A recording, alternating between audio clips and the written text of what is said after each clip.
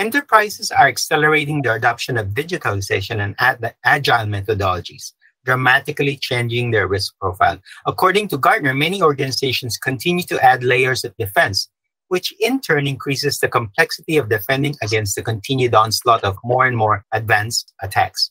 Now, the 2022 State of the Threat from SecureWorks noted that in 2022, ransomware, loaders, stealers, zero-day exploits, and cyber warfare, as well as espionage, just keep coming. What is just as troubling are that threat actors are growing in skill and stealth. In this podcast for Future CISO, we are joined by Mr. Alex Tilley, Head of Intelligence Research for Asia Pacific at SecureWorks, to talk to us about business and CISO preparedness considerations for ransomware attacks. Alex, welcome back to Podcast for Future CISO. Thanks for having me. It's a pleasure to be back. What are the highlights of this year's 2022 State of the Threat Report? And in particular, what has changed significantly from the previous year?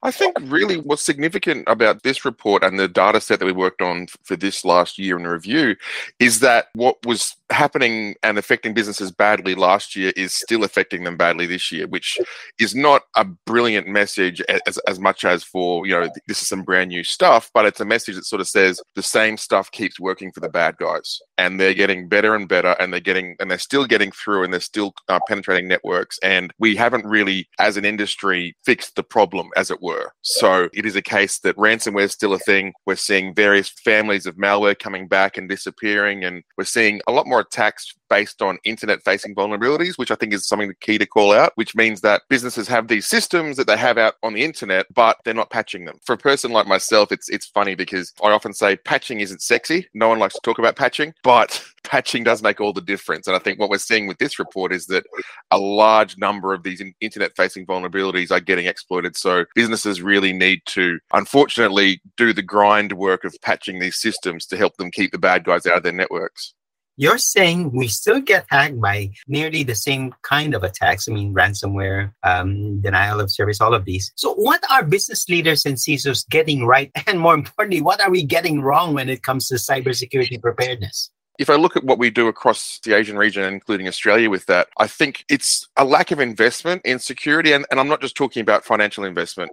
I'm talking about resources and the time that you're giving your staff that you already have to do security-related tasks. So I made a bit of a glib comment about, patching being boring and not wanting to do it before. But that genuinely is, if you as an organization are paying for skills to do your technical work, I think there's a lack of understanding that we need to invest some of that time in these less flashy tasks such as log management and patching. And I think genuinely, oftentimes we think that we can spend money to fix the problem, but oftentimes we're already spending the money internally and we can just redeploy those human resources. So I think that's something that we across the board are getting wrong, is that lack of investment in these less flashy types of activities. What we're getting right is people are definitely seeing that they need to have visibility. They need to understand what's coming into their networks and what's going out of their networks and what's happening on their endpoints and all these types of things. People are understanding that visibility is really, really important because we can't rely on our security controls to be 100% complete and effective, but we need to be able to see when something gets through. So I think visibility is something that people are really investing in heavily now, which is great. But I think also some of the more boring aspects of cybersecurity need to be invested in a bit heavier.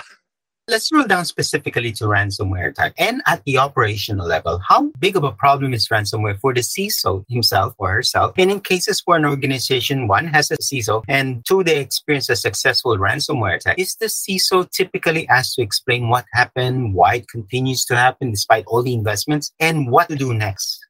Most definitely, if the buck has to stop somewhere, right? As part of a security function, the buck tends to stop with the CISO or the CISO normally to explain what's happened. And I think one thing that we are learning more and more about is that we need to have business preparedness for ransomware so that when there is this bad event and everyone's running around panicking and the business is crippled and it's a really bad day, people have some sort of guidance. And I think that oftentimes does come to the CSO or the CISO to say, okay, this is where we're going to go. This is what we're going to do first. We've got this amount of human resources to deploy. We've got this amount of technical resources to deploy. This is we're going to deploy them. This is how we're going to move forward. Because let me tell you, on that bad day when everything's terrible, that's not when you want to be making those decisions. So definitely it falls on the CSO to make these decisions up front to say this is the direction we're going to go in. And oftentimes that has been very difficult conversations between department heads and the executive teams at businesses about what's the most important part of the business, what's the most important system to come back first. Because let me tell you, if you ask someone in a business, what's the most important system here, everyone's hand goes up. Every part of of your business is the most important part of your business to someone in your business, right? To have those discussions up front to decide how things are going to come back really will help it won't calm people down because it's a terrible day, but it will help people at least understand how they're going to move forward. And at a board level, that's what they're looking for from a CSO is, okay, the bad things happened. There will be time to investigate it later on. Things are very unclear now what's happened, but I want to understand how are you progressing the business to go to recovery? And that's the questions that need to be answered, I think.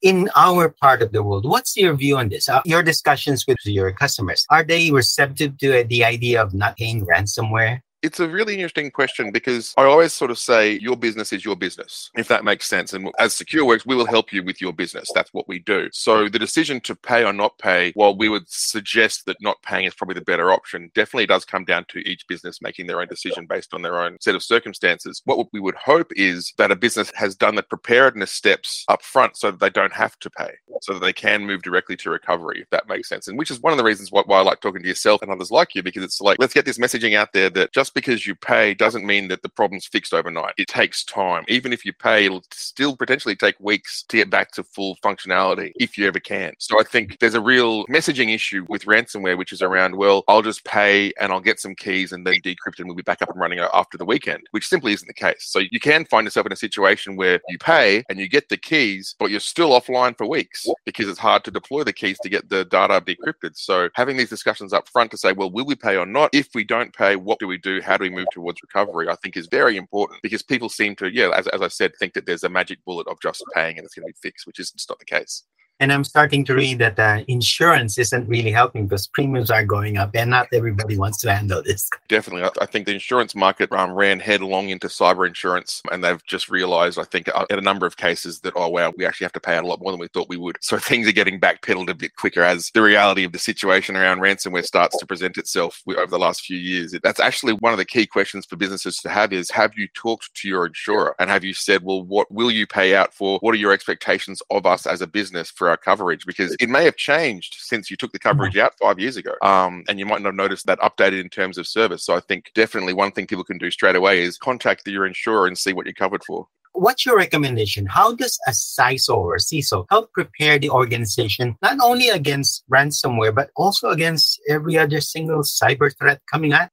Yeah, that's the $1 million question, isn't it? As I've said just before, I genuinely think preparedness, doing the discussions and having the planning done before the bad day happens. Don't wait until the bad day and then try and make decisions then. I think spend the time now and deploy some resources now to help the business understand where they're going to sit and how they're going to respond to not just a ransomware event, but a straight up hacking event or a data breach event or something like that ilk. But having that time spent now to make those decisions and have that preparedness chat will save a lot of hassle down the line. Alex, thank you for joining us as always on Podchats for Future CISO. Thank you very much.